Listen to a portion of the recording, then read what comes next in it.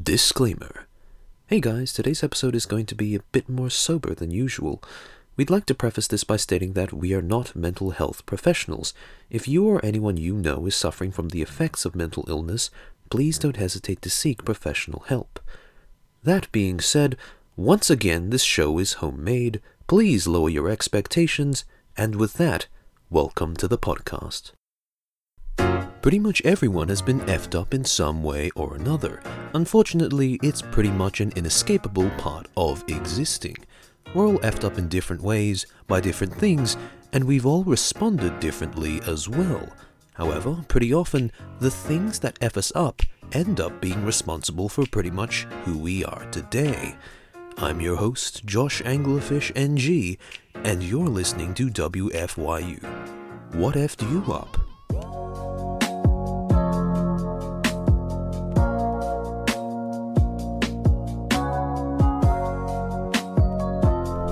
Mental health. It's something we've had quite a bit of time to think about over the past 2 weeks. Some of us are probably doing just fine, chilling at home with the fam and occasionally hitting up friends to pass the time. Others are bouncing against the walls and pacing the floors. After all, lockdown and cabin fever go pretty much hand in hand. However, regardless which of the two categories you fit in, you probably wouldn't deny that the current coronavirus pandemic has tossed up some interesting questions about mental illness. With thousands set to lose their jobs and all of us cooped in the confines of our homes, perhaps it's time we took another look at our attitudes and approaches towards dealing with mental illness. Today, we're actually joined by a guest that wants his name to be released. Hello, Fred. Hello. How has quarantine been treating you? It's been alright. It's been, there's like little snippets of positive and negative, but I'm just taking it for what it is, so it's been chill for the most part. So, what's been bugging you? It's just, and it's something I've noticed, especially with the health crisis that we have right now, but it's more so focused on mental health. So, I feel like what's got me effed up, if we can put it that way, is the fact that we don't really address mental health concerns the right way. So take the COVID-19 outbreak, for example. So this is like obviously a disease, right? It's very physically treatable. It can be isolated into a pathogen. Mental health doesn't really have that advantage because then you need to consider kind of how you treat it differently, but we don't. So with my personal experience, right? A lot of the times how you treat something like depression or anxiety is generally very drug-based. So like, okay, take this drug, it's going to make you feel better, and then after, you work on therapy. But that seems convoluted to me, right? Because like what we call and what we label as depression is very much a very broad view. So it takes a lot of people with a lot of different problems, but sharing, the same one symptom and lumps them into what we call depression. I think it's not good, especially when we're trying to treat it, because it means that certain methods are going to be ineffective for some people while it works for other people. So, you just feel like it's sort of oversimplified in a way, the way that we try to put labels on things as well, because, like you said, right, pathogen's super easy. Everything has a genetic code. You can isolate that. It'll take years, but eventually you'll get there. But for something like depression that varies on a person-by-person basis, it's sort of hard to actually tell the right way to approach each individual case again, because, everyone experiences it slightly differently. Yeah, exactly my point. So I've heard someone on the internet put this a really good way, right? And that's our current health system tries to treat the disease, and what we need to be doing is treat the individual. Yeah. So it's like the difference between fighting the disease versus caring for the patient. Exactly. And generally, I just feel like this extends to a certain degree past just like mental health illnesses. To a certain degree, it goes towards all illnesses. Like, I feel like our current health system just is very inadequate at dealing with a whole range of things, not just facets of mental health. For example, patients with terminal illnesses or illnesses that require a very high level of pain management in order to get through. Because we're not giving them the proper pain relief, people have been asking for things such as euthanasia, assisted suicide. But assisted suicide is a solution to a problem which is only created in our current health space because our pain management isn't sufficient. So Yeah. a lot of the times we're giving pain relief, but it's not sufficient, or we're denying pain relief to some patients that may need it, which is why cause for things like assisted suicide, exist. And it's kind of a sad situation if you think about it. Like people would prefer to die purely because they're not getting the help that they need, which is like fucked up, to be honest. And I feel Yeah. like it's also a fault on not so much the health system, but also the government itself. Because as mental health illness rates rise, right, and we see more and more cases of it, and it clearly becomes, more of a crisis, I think that outdated laws and prohibitions on things such as Schedule 9 drugs, right, Hmm. those really need to be reconsidered. Because if we are going to use drugs to try and treat things like depression, things like mental illness, why not start at a place where, ignoring all legality, drugs would work the most efficiently? So I've heard a lot of anecdotal evidence about, for example, drugs like weed. What do you call? I'm completely blank. Magic mushrooms, right? Dissociative type hallucinogenic drugs, which have been useful in treating depression, because depression is very individual. I just feel like it's so obvious when you look at other countries who have started to adopt, for example, legalization of not just these drugs, but a wide range of previously illegal drugs, right? And while I understand why they're still not legal, it really does confuse me because, for example, very recently the US approved a breakthrough usage of hallucinogenic drugs in therapy, so in treatment of depression, anxiety, bipolar disorder, or whatever it may be. And I feel like this crisis, because it can be very unspoken, right?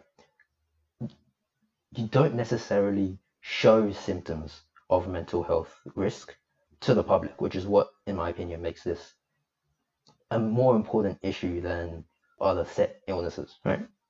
Yeah, because like, when you have something wrong with you, you don't really want other people to see it as well because it just makes you feel vulnerable in a way that you don't want to like Yeah, show anything to yeah. other people. For me personally, right, Hmm. it's kind of like and I look back, it's a very novel way to look at things, but like essentially complaining about these issues never feels good. Who wants to be around someone that, keeps saying negative stuff, right? Like even I'd rather be around people who are like, say positive things and say happy stuff. Like no one wants to hear about problems, right? It's Or like, at least no one wants to hear about problems if you don't like, pretty it up a little bit yeah, or dress it pretty as a much. joke. Pretty much, right? It does contribute a factor, definitely. The fact that we don't speak up enough on these issues when it comes to it. And that also just comes with the general, I would still say, negative stigma that mental health has. It's a combination of the fact that we don't have an adequate way of treating it. We Mm, don't have, well, I guess, legal arm room to test new ways of treating it. yeah, But we're also stuck in a loop because, well, people with mental health problems rarely feel like they're able to voice exactly how they feel. yeah, 100%. That just kind of leaves us in a problem where we very clearly need a solution. The point I want to emphasize is that I feel like a lot of people, especially ones who don't have close contact with mental health illnesses, they don't understand that the system is clearly not adequate to deal with these problems. Like, I have, people close to me who are going through med school right now, and a lot of the people that are going through it approach it, and approach the health system as a whole as kind of like, okay, use modern medicine of, prescribing a drug, seeing if surgery works, while and just completely ignoring like alternative health systems, right? And I feel like that kind of stems from a place where we accept that empirical and scientific studies are the most effective in dealing with problems, but we ignore the fact that those only exist because they were a means to create the most effective method to do something. And so if your current method isn't effective at actually treating illnesses, such as mental health illnesses, or with pain relief, why bother sticking with that system? That goes against the actual origins of what your system was created to do. It just, all of this combines with public, not so much public knowledge, but a lack of public knowledge about what goes on because people, find it hard to speak up about these experiences. And it just kind of seems, I guess, hopeless, which sucks, especially for people with this illness. Do you feel like it would be better if we do adopt something that is slightly further away from empirical? I think, Because the main problem with things like, for example, advocating the treatment of mental illnesses with hallucinogenics, such as weed or like something like that, right? yeah, Is the idea that when the evidence is anecdotal, it's super easy to just dismiss it. yeah, no, 100%. I get what you're saying, right? But I feel like we've moved past the point where we need to worry about that because, in my personal opinion, it's clear that the current drugs we have now don't work. Just personally, I've been on two different antidepressants, sertraline and venlafaxine. Sertraline didn't help me that much. Venlafaxine did help me for about 6 months, but now I'm taking 300 milligrams of it a day. I don't feel any difference, essentially. Like, this is a problem. And the studies that have been done on this show that 67% of people who take it do not experience a placebo effect. So there's a significant difference, right? But what does significant difference actually mean? Does it mean that they can get better, like from depression, right? And I think the answer is not going to be yes. I feel like the drugs we have right now, even though they have been backed in the empirical data, they haven't been effective enough in treating people. And so we need to be looking into other avenues. So these drugs that you were prescribed, they weren't having any effect on your actual mental well-being. So, to the credit of one, venlafaxine, Mhm. it did have an impact. It had a significant impact for about 6 months, where I actually felt what I would describe as normal, right, in my life. The only problem with the drug is that it's essentially not effective now, right? And what's even worse is that my body's developed a physiological dependence on it. So if I don't take Oh, it, I feel like shit. I can't operate, right? And so I'm stuck taking a drug which does nothing, but I have to take instead, right? And so problems with, I feel like these kind of drugs, you really have to evaluate the negative side effects weighed up against the benefits. And while I would say it's still worth it overall, because my experience with this drug has given me, approximately maybe 4, 5, 6 months where I did feel normal. Long term, it's obviously not feasible, right? So, so long term. So like when you first start taking it, it does improve your life. yes, But yes. just waiting about a quarter to half a year, then it no longer has the same impact. Yes, and I think this is also a key point that needs to be stressed, especially when dealing with mental health issues, is that a lot of the times how we treat it is drugs first and then treatment of the underlying problem later, which works in the case of mental health because it makes sense that depressed people can't really change how they think or how they behave when they're in a depressed state. But I think this approach is fundamentally flawed because the approach you need to take should be first step, always try and treat the problem first. No matter how the person is feeling, in my opinion, because if you take that first step and then don't get anywhere on the second step, you just lead to a worse place. Because, Yeah. for So it's the example, yeah. idea of treating the symptoms while also getting rid of the root problem that's causing the symptoms. Yes, I don't think drugs should be the first prescription people tend towards. It should be very much, how can you change elements of your life so that you're not so depressed?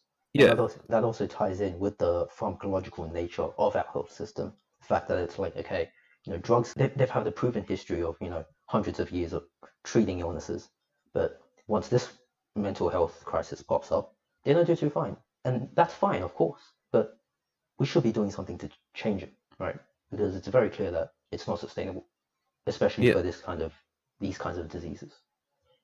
So you've brought up the fact that mental health problems tend to develop in an environment that causes them to arise, right? Yes, yeah. So in your case, what sort of things were happening that led you down that road? So this is also the interesting thing with my depression is that I don't know. So there's a psychiatrist online, great guy, does a lot of great work, who's mentioned a couple of things in kind of Hindu roots that may apply to normal people. So let's talk about, for example, the COVID-19 outbreak, right? Yeah. Because of the stress, financial, the lack of social contact, for example, so the isolation aspect, someone can very easily get depression, the key problem between, I feel like there's kind of an intrinsic type of two types of depression, right? The key difference between someone like that and, for example, someone like me is that they know where to start with their illness, right? And in Hindu, what they call that is a samskar, which is kind of like a ball of undigested emotion. So if you know what that is, you can get to it, unravel it, and fix it. In my case, I still don't know. I even if I had one, I haven't realized what that is yet. So for me, especially, you kind of hit a dead end of where to go from here. Can you identify around a rough time period where these symptoms started to crop up? Most noticeable, so it's very easy, hindsight is 2020, that's what they say, right? So it's very easy to kind of look back in my life and realize exactly when my symptoms started. So at a very young age, I think I knew something wasn't right with me. So this would be 7, something like that. But I do have it better in the fact that it wasn't necessarily suicidal. I just had kind of thoughts of death, I guess I would say. And because I was Okay. young, no idea about what they were, it didn't really impact me. I didn't have a necessary desire to die. Yeah. But I think it most cropped up in my adolescence. So when I was going through puberty, I guess. 12. Okay, so when you were about 12 years old, Yeah, thereabouts? yeah. Yeah, very similar. I guess feelings of hopelessness, and then also naturally thoughts of death. But yeah, I guess it differs from person to person, yeah, but at some point, all of us become aware of the fact that death is a thing. yeah, 100%, 100%. Yeah, from that age onwards, it's just a matter of learning to figure out what our attitude towards death is going to be. I think that's also not helped with my kind of understanding that this was an actual issue, because I mean, I assumed that everyone thought about death, right? And to an extent, their own death. For me, it was always kind of natural. I felt like, everyone was going through what I was going. Yeah, it was it was also very hard to kind of identify that this was an actual issue, right? But yeah, I mean, reflecting on death in and of itself probably isn't too much of a bad thing. For example, right, go with something that I can talk about from my own personal yeah, yeah, yeah. experience. Let's say peanuts kill you. Yes, Every time you walk into a nut section of a supermarket, mm, you are literally facing death. yes, And in a certain way, right, it kind of numbs you to that fact. right, But again, the issue comes when you have something else in your life that gives you an extra feeling, like you said, of hopelessness, where you feel that death could happen, but so what? yeah, 100%. I feel like it also because personally, so I don't like treating my illness as anything special, right? In my eyes, it's just another illness, and no one, like, if you can ask all the disabled people in the world about how they get treated different, it sucks. It's terrible. Like, no one with a disability wants people to walk on eggshells around them just because they have a disability, right? We all want to be treated as normal human beings. We don't want to be coddled. Mm, very much so. Um, I've forgotten where I was going with this. What was the That's start fine. of my point again? The start of your point was we don't voice out stuff because we don't want to be seen as different. Yes, yes, yes, yes. Um,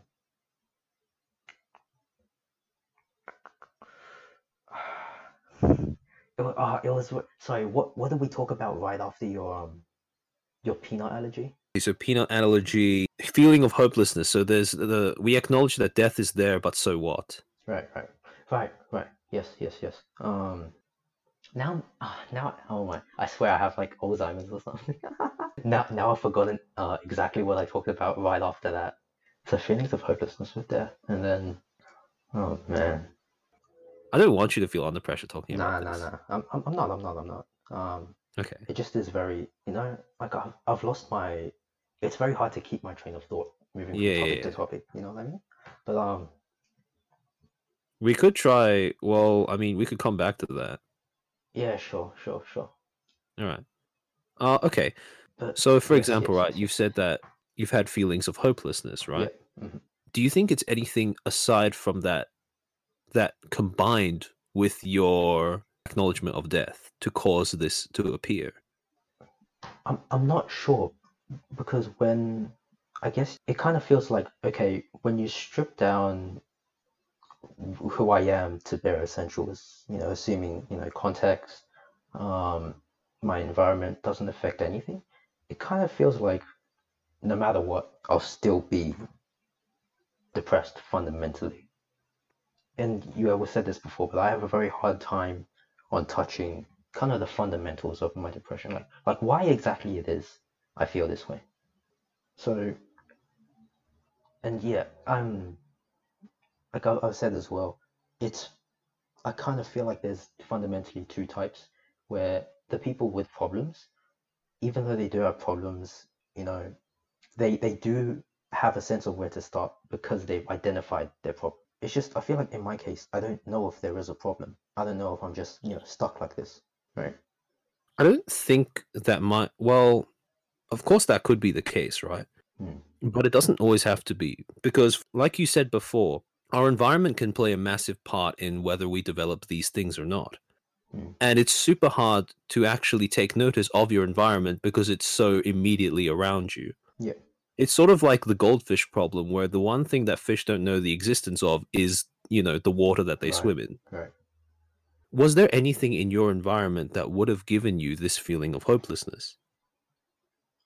Not particularly. My kind of my kind of philosophical struggle, I guess, is very similar to, if we put it in terms of literature, very similar to absurdist ideals, right?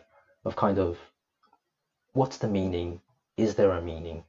Doesn't matter if there's a meaning on a further step. It's just that, and that's kind of the struggle that I guess I have a problem with, right?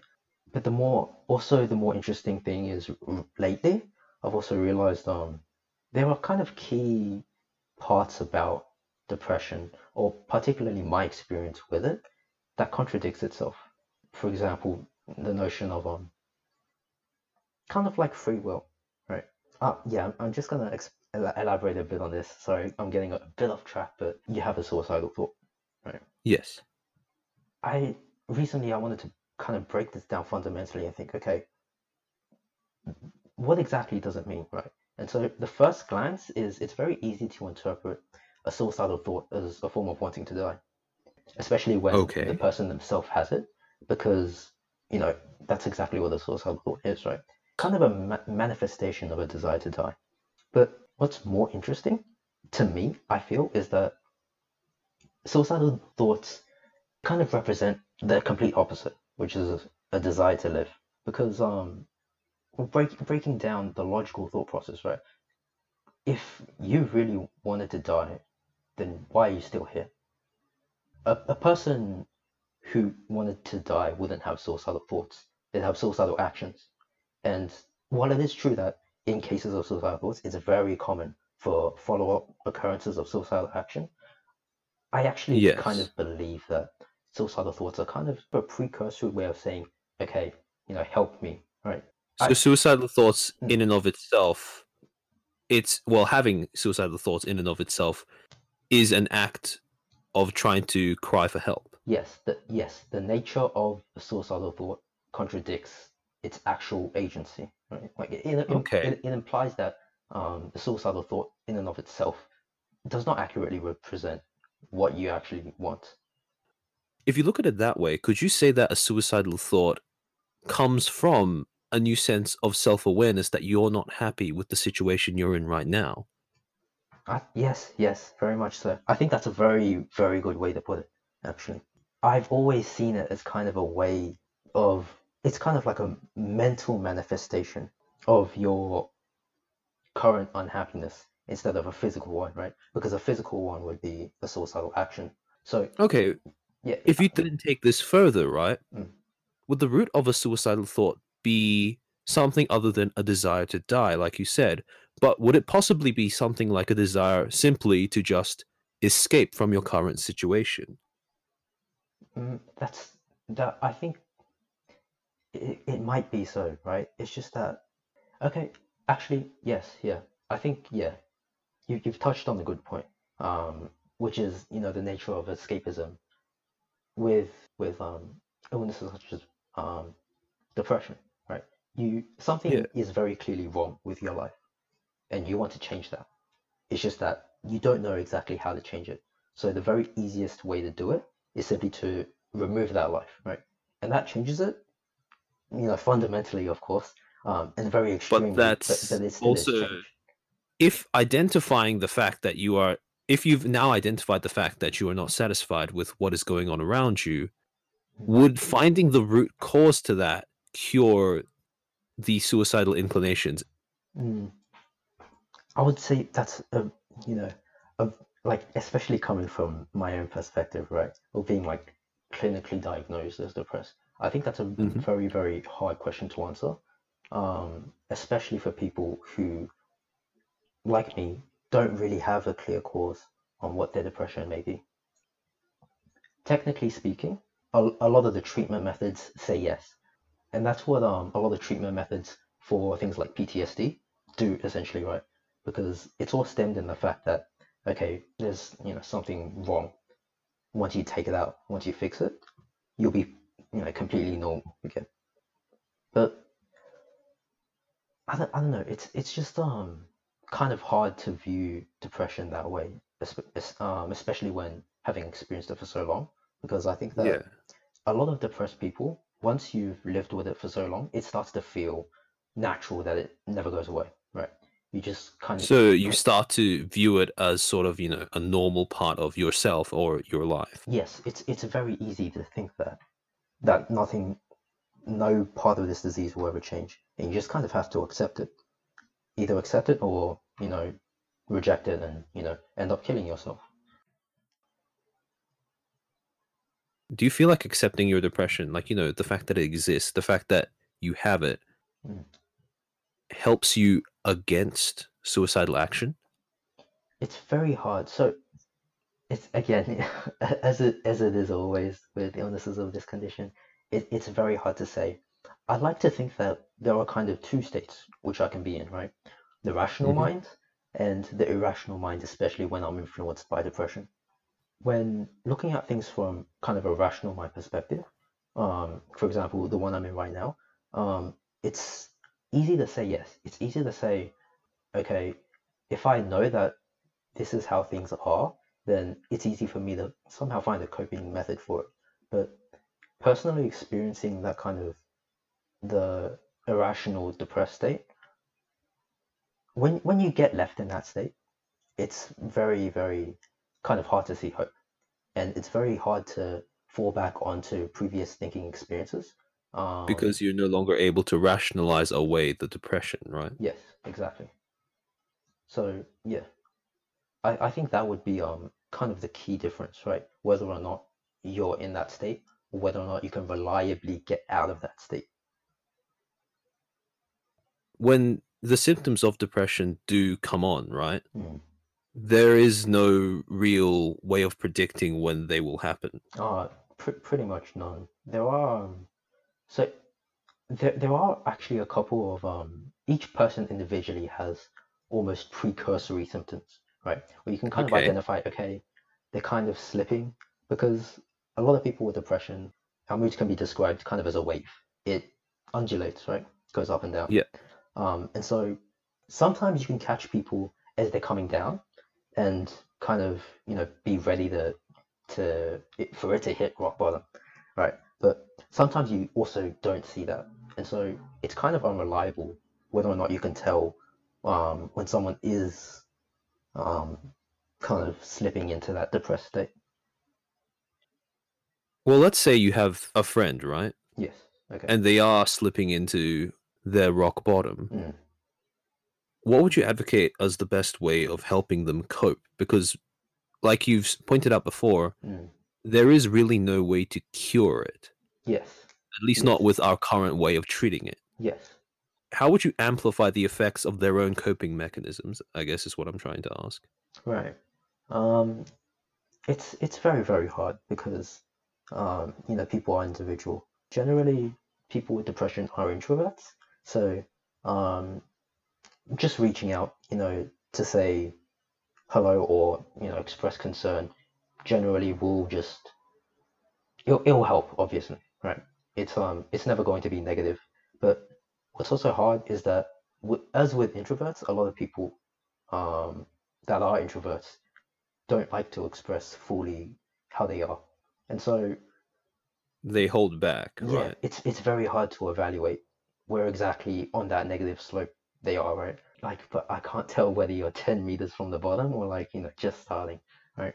And so a lot of the times, especially with kind of what I would say is superficial contact like this, the initial reaching out, um, a lot of people also won't be comfortable with going past that, right? Especially because this is a state that leaves them vulnerable.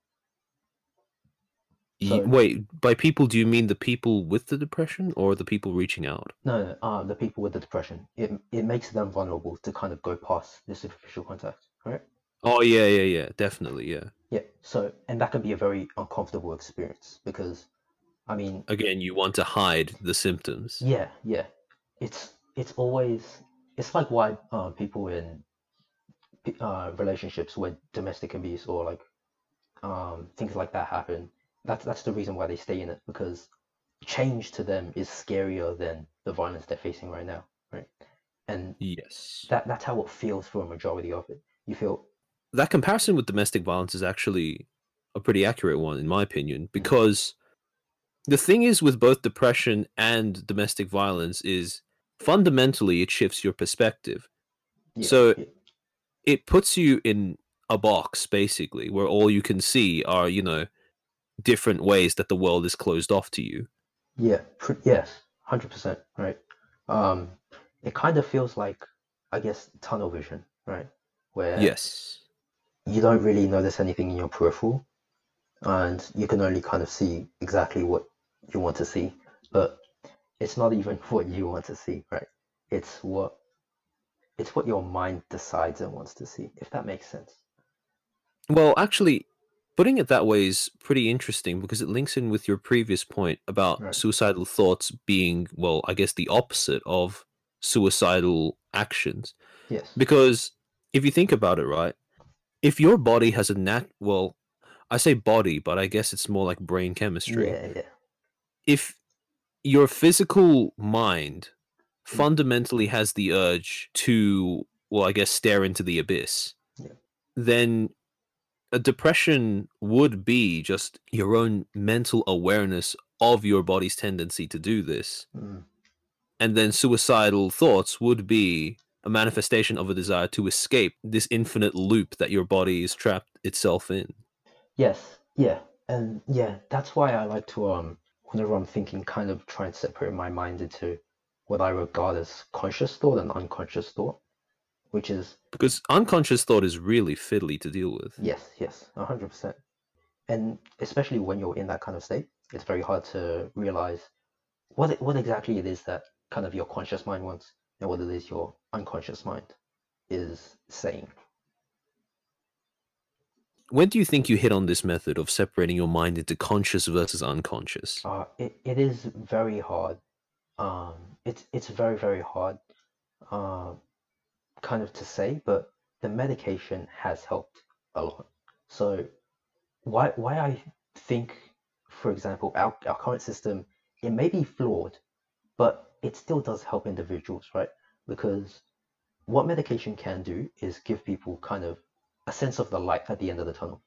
It Because you understand what a situation of not being depressed would be like. It's very easy to see hope again. You Okay. you get So, a like, the idea that once you see the light at the end of the tunnel once, you always know that it's going to be there eventually. yes, and because of that, you can understand that your previous experiences were experiences that were clouded by this disease, right? And I would say that I only really understand kind of conscious thought and unconscious thought because I've had this experience, right? Because I've had periods where I didn't have um, like a constant kind of fog of depression. But it's essentially looking at things as a contrast, right? It's just that in this situation, you only can look at things as a contrast because you've had those two experiences, right? Yeah. Yeah. So, because you know what it feels like to not have depression, Hmm. your depression becomes more recognizable. Yes. And then, yeah, you can kind of separate into the two different thoughts. Yeah. If you were to change the way we treat mental health, Mm. right? Mental health illnesses, Yeah. would you keep the medication aspect? Because like you said, right, they Mm. do have an impact, even if only initially. Yes. Yes. 100%. So while I am against the current system, it's not like there are benefits that we can derive from it, right? So, for example, a lot of the medication that we develop right now are what's called, just generally regarding them, overview, are serotonin reuptake inhibitors, right? And Yeah. essentially, the mechanism of action is just to essentially increase the level of serotonin in our system. So, and what that gives us is an elevated mood, right? And so I think that is that kind of it can have a big benefit in treating our depression, right?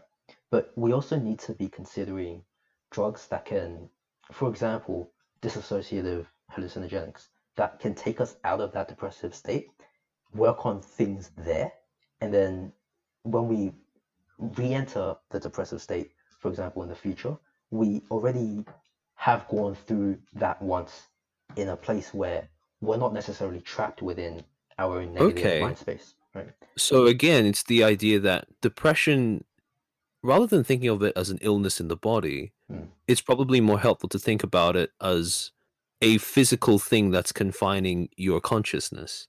Yeah, yeah, sure. It's not like a pathogen in the body, but it's like a box you're stuck in. Yes, yes, And the 100%. idea is, well, current medication targets mental health in the same way that drugs, well, for example, antibiotics, antivirals, those things would target pathogens inside the body. Mm.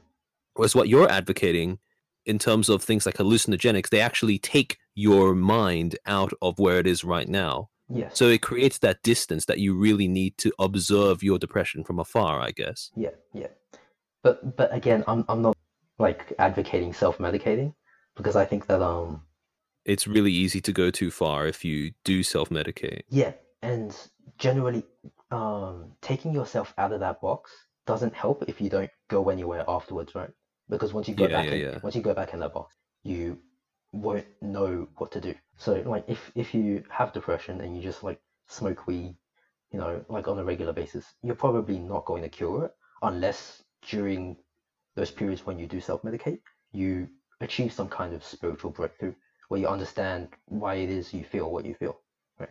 So I still think that the way that we medicate needs to be regulated professionally and with the help of, for example, psychiatrists, Yeah. psychologists, right? That can help us understand ourselves better. But it is a At the worthy, same yeah, time, we need to change the objective of the medication. yes, yeah. I don't think artificially elevating your mood levels is going to help, especially long term. Because like everything, you do develop a dependence to drugs over long periods of time. And so sure there are a lot of drugs which can do this, right? And which your body may not be familiar to. But once you run out of those options, you don't have anywhere else to go. And you really, really, really do need to just fix the underlying problem, which can be done with drugs that are currently not inside of our current health system. Beforehand, right? Yeah, When you said that even separating your consciousness from your depression wouldn't help unless you had some sort of revelation about what's causing it. yeah. Would you think that it is possible to isolate the cause of your depression to something environmental? Mm, it would be very hard, especially in my case. So I've I would like to say that I can objectively view things fairly well, right? And so when you consider all the circumstances, right? Like I've been born in, a very developed nation. I didn't have, major troubles during my upbringing or, any, possible trauma that may have happened in my childhood which affects my thinking patterns now. Um, and I would say, on average, fairly well adjusted. So it's very hard to link my mental health with environmental factors, which is also a very big problem, right? Because this is exactly the place where we're seeing mental health cases rising, which is economically developed countries. And so, yeah, The fact that you bring up the idea that, well, mental health is more commonly noticed in well-developed countries. Mm. Do you think that's because we are either in an environment that creates those problems, or could it be due to the fact that we are better equipped to detect these things? I would say that it's kind of a mix of both, right? Mental health awareness has definitely gone up. So it's gone up, extremely sharply during the last decade, 2 decades or so, right? But there also is an element of kind of because a lot of people don't have to worry about the problems that they did in the past, like hunting for food is like irrelevant now. Yeah, like well, all your basic needs are covered. And they're relatively achievable in our current society. Mental health illnesses do kind of come about because, or rather, rise to the surface more easily because we don't experience the problems that we did before. But yeah, I would say it's a mix of the both. If you were to say that you can't isolate an environmental factor, Mm. is it possible that it's just body chemistry? Very possible. So I think there are genetic links to depression, and we know of the specific gene that does have a correlation with it. So I would say that there are cases, of course, cases where people are more prone to depression, but it's hard to say, right? Because we live in, or rather, our body is very much a system where we can very easily treat ailments such as physical health worsening. But yeah, for mental health, it's just a completely different ballpark. Um, With that perspective, right, would you then say that the reason why mental health is so hard to treat, well, at least in part, mm, is because it can be caused by something that is physical, like body chemistry, but but, treating it like that doesn't actually work because the reason why it self perpetuates mm, is because mentally, right, mm, we aren't capable of separating ourselves from the illness. right. And the only way Mm, that we can ourselves cope with it is through that sort of mental separation. yeah, right, right. Um, I see what you're saying, and yeah, it's very hard to kind of disassociate, mental health diseases with the mind because it's very clearly in the name. So kind of a determinism link there where, it's intrinsically something that can be explained with chemicals and such. It is a little bit hard, a little bit grating, I would say, to kind of think about, but it's possible, yes. And if we treated it like that, I'm sure that we would find, a higher degree of success. But at So the that end of the day, we mm, combine the fact that we treat it as a bodily illness, but mm, also accommodate the need to separate someone consciously from their illness. yeah, yeah, I think that would be a very good, if it's not a complete solution, at least it's a step towards the right direction. While I do believe that, very radical change is needed, at the end of the day, that's all we really can look for, right? A step in the right direction. No matter how many steps it takes, as long as we're on the right path, we'll get there, you know? That's that's a really nicely uplifting way of actually looking at our journey towards treating mental health Yeah, better. yeah. And one thing that's emphasized is that you really can't rush it, right? The process will be very, very slow, and it will especially feel slow, because once you kind of realize, okay, this is a problem, I need a solution, you get stuck in that feeling of wanting to fix the problem immediately. But a lot of the times it isn't so simple. And even for people who do have kind of an identified problem which leads to depression, it's also extremely hard to unpack that and to kind of come to terms with it. People, we're creatures of habit. We don't like change, right? Like, Yeah, yeah, we're hardwired to do the same things over and over. yeah, exactly. But yeah, it's necessary to go slow, in my opinion. And that's a reasonable way of looking at it because, again, a mental health illness doesn't happen overnight. Mm. It always takes time to evolve to the current level that it, well, to the point where it does become noticeable Yeah, and therefore treatable. yeah, So I guess, mm. in a way, our treatment of mental illness is also in the process of, well, I wouldn't be able to say if it's in the process of evolving, but it's definitely at a stage where people have started to become aware that it does need to Yes, change. yes, 100%. It's our current understanding. I mean, our understanding of everything is always, changing, right? But very much so, mental health is in a stage of development right now. And that's purely because we also don't have enough documented cases of it. Like, I'm sure that if you go outside and you ask people, there'd be a much, much higher number of people who report, for example, symptoms of mental health illnesses, right? It's just that because it's so relatively new, people don't realize it's an actual problem. And again, because when you do have those illnesses, you often end up rationalizing them away. Hmm. Yeah, it's very, very hard to kind of take the first step and to share that. I guess that the process of actually sharing how you feel, right? Mm. I feel like we are making progress as a society towards making a safe space Oh, yeah. that encompasses most of the people in it, where Yes. they do feel that they can voice out how they're feeling and Yes. have Yeah. someone, whether a paid professional or just a friend, pay attention to what they're saying. Yes. Yes. 100%. So, like, if you compare that situation to like maybe 50 years ago, we're ahead by leaps and bounds, right? It is unimaginably better. Um, it's just that the problem is right now there still exists some kind of a stigma, even if it's not societal based, even if it's just personal stigma of not wanting to speak out on, your feelings or Or maybe it's sort of a stigma against wanting to admit to weakness. Because it's yeah, really yeah, easy to accidentally equate being mentally ill with, having a weakness, I yeah, guess. yeah. No, 100%.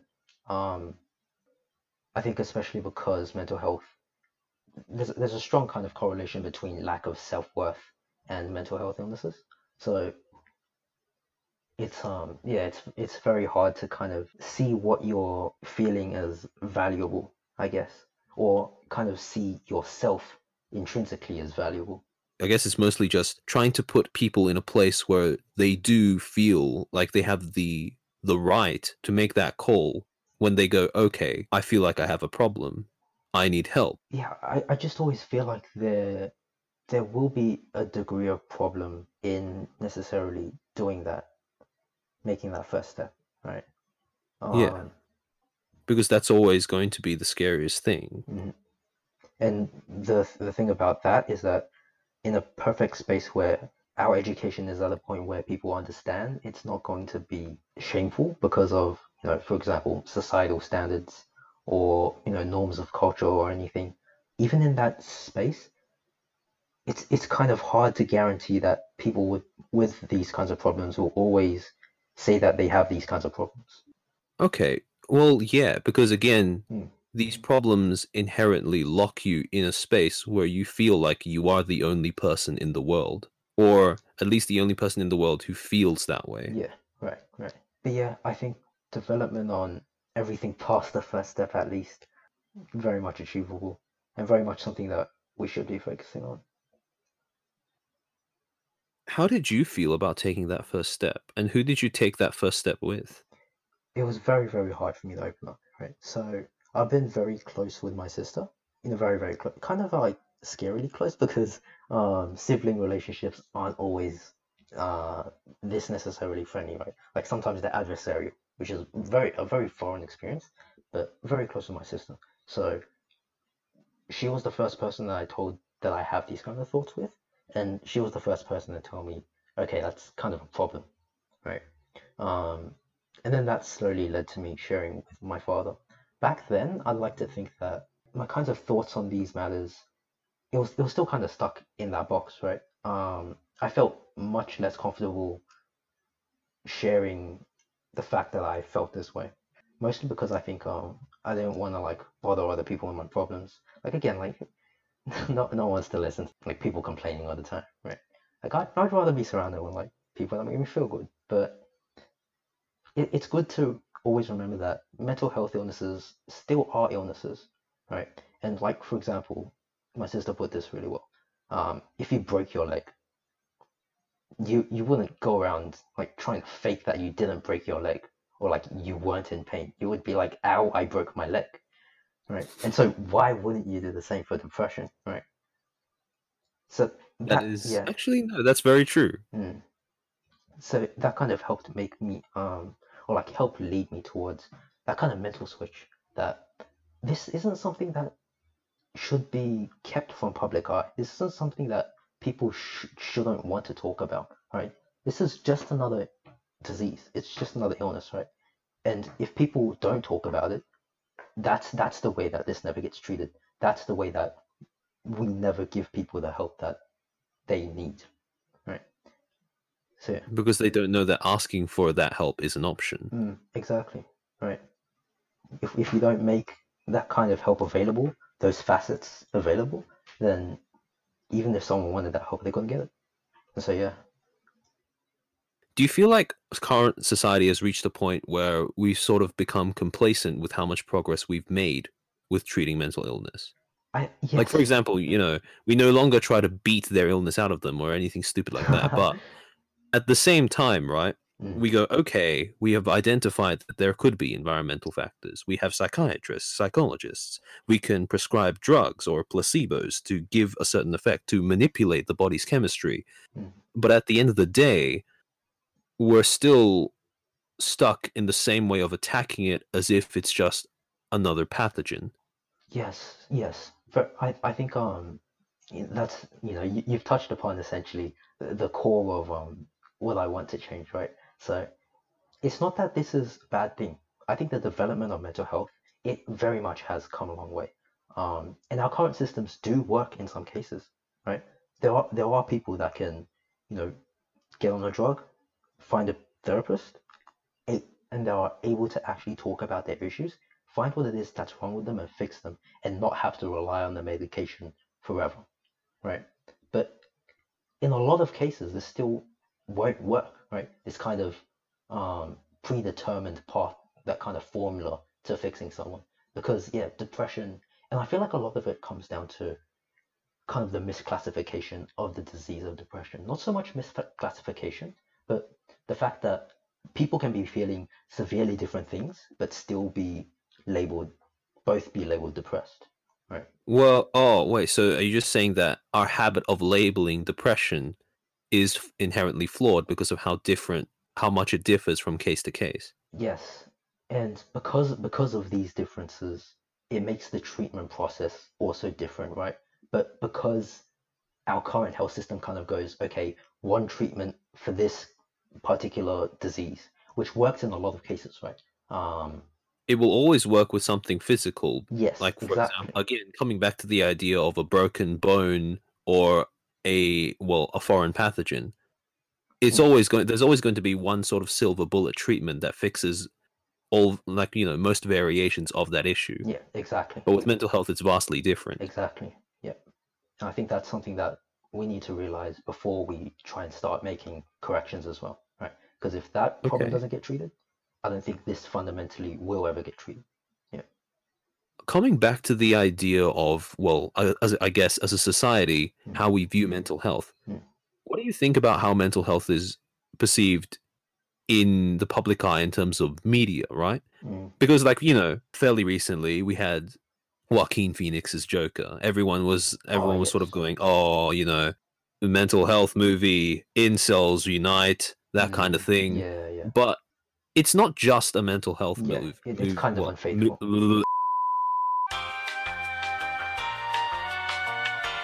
movie. Mm, It's sort of also like, yeah, we label that as a mental health movie. A lot of mm. people seem to view it that way. But how good of a job do you think it does as a mental health movie? Right. I think this is a really, really good point that you've touched on, right? Because when it comes to reporting, especially media, on things like mental health, right? It's very, very difficult to know where to draw the line. So, for example, suicide cases and a lot of these mental health cases that happen, nearly daily, aren't reported on the news, and that's purely done in order to not influence people that may be feeling suicidal, right? So, and So, that's like, a, yeah, the fear that reporting this and putting this in the public eye will actually encourage people to take that step. yes, and it encourages vulnerable people to essentially mimic it. Not so much mimic it, but act upon that kind of influence, right? We're not exactly sure why, but we do know that media reporting on things like this is a bad idea. Now, when it comes to more representations of it, for example, as you know, in movies such as The Joker, I think that even if it's not 100% true, at least it's something, right? And you know, the fact that it does expose people to the fact that these things exist and they exist a lot more commonly than you'd think, right? Because I mean, the Joker, that's just one man. It's one man who's gone through a lot of probably unlucky steps in his life, but no matter the doubt, that is just one normal person, right? um I think just having that fact is immensely valuable So because the idea that mm, you can put an example out there, but mhm. again, keep it isolated as only one example. Mm, yes, yes, yes, to a degree. I think and very much so speaking on personal experiences with depression can help, right? Because especially in for example, forms of media like music, right? There is a lot of music out there that can, I guess, kind of help people with coping through it. Because I mean, it gives, at the end of the day, it still gives your personal experience of what depression can really look like, right? It's a really up close, you know, look at the ugly face of it. And it's kind of sobering sometimes. Generally as well, I think the more that society understands mental health illnesses as a whole, um, the more we can put representations of mental health illnesses out there without the fear of people necessarily feeling like, That suicide is the final answer, yeah, basically. yeah, without the glorification, without Yeah. influencing people to think that, okay, because this type of behavior is normal, or because like other people are doing it. Yeah. Because although suicide is always a final answer, it's Mm, never the final answer. yes, very very much so. I guess it's just a matter of becoming more aware of the fact that, yes, we have progressed, and yes, we have managed to improve our approach towards mental health a lot, but we still have a ways to go. Mm, And at the same time, if you do suffer from a mental illness, know that you have a system to back you up. The system's not perfect, mm, but it's getting there. yeah, And in the future, there will be a better system. yeah, But in the meantime, it's not just the system. You do have other people in your life to prop you up too. yes, yeah. Kind of like, we're getting there. Hey, hold out a little bit, right? Things might get better, things might not. You'll stumble across the greatest fortune in your life. But the key part is just, why not wait a little bit? Thanks again to Fred for agreeing to come on the show, and, well, for saying everything he has. And thanks to you too for listening to the entirety of this episode. If you have a friend who may benefit from hearing this, please consider sharing it with them, and don't forget to reach out to those who you suspect might be doing it a bit more tough than they let on. And finally, while we at WFYU are definitely not professionals, if any of you have anything you would like to share on the show, please remember, we're only ever one message away from your debut.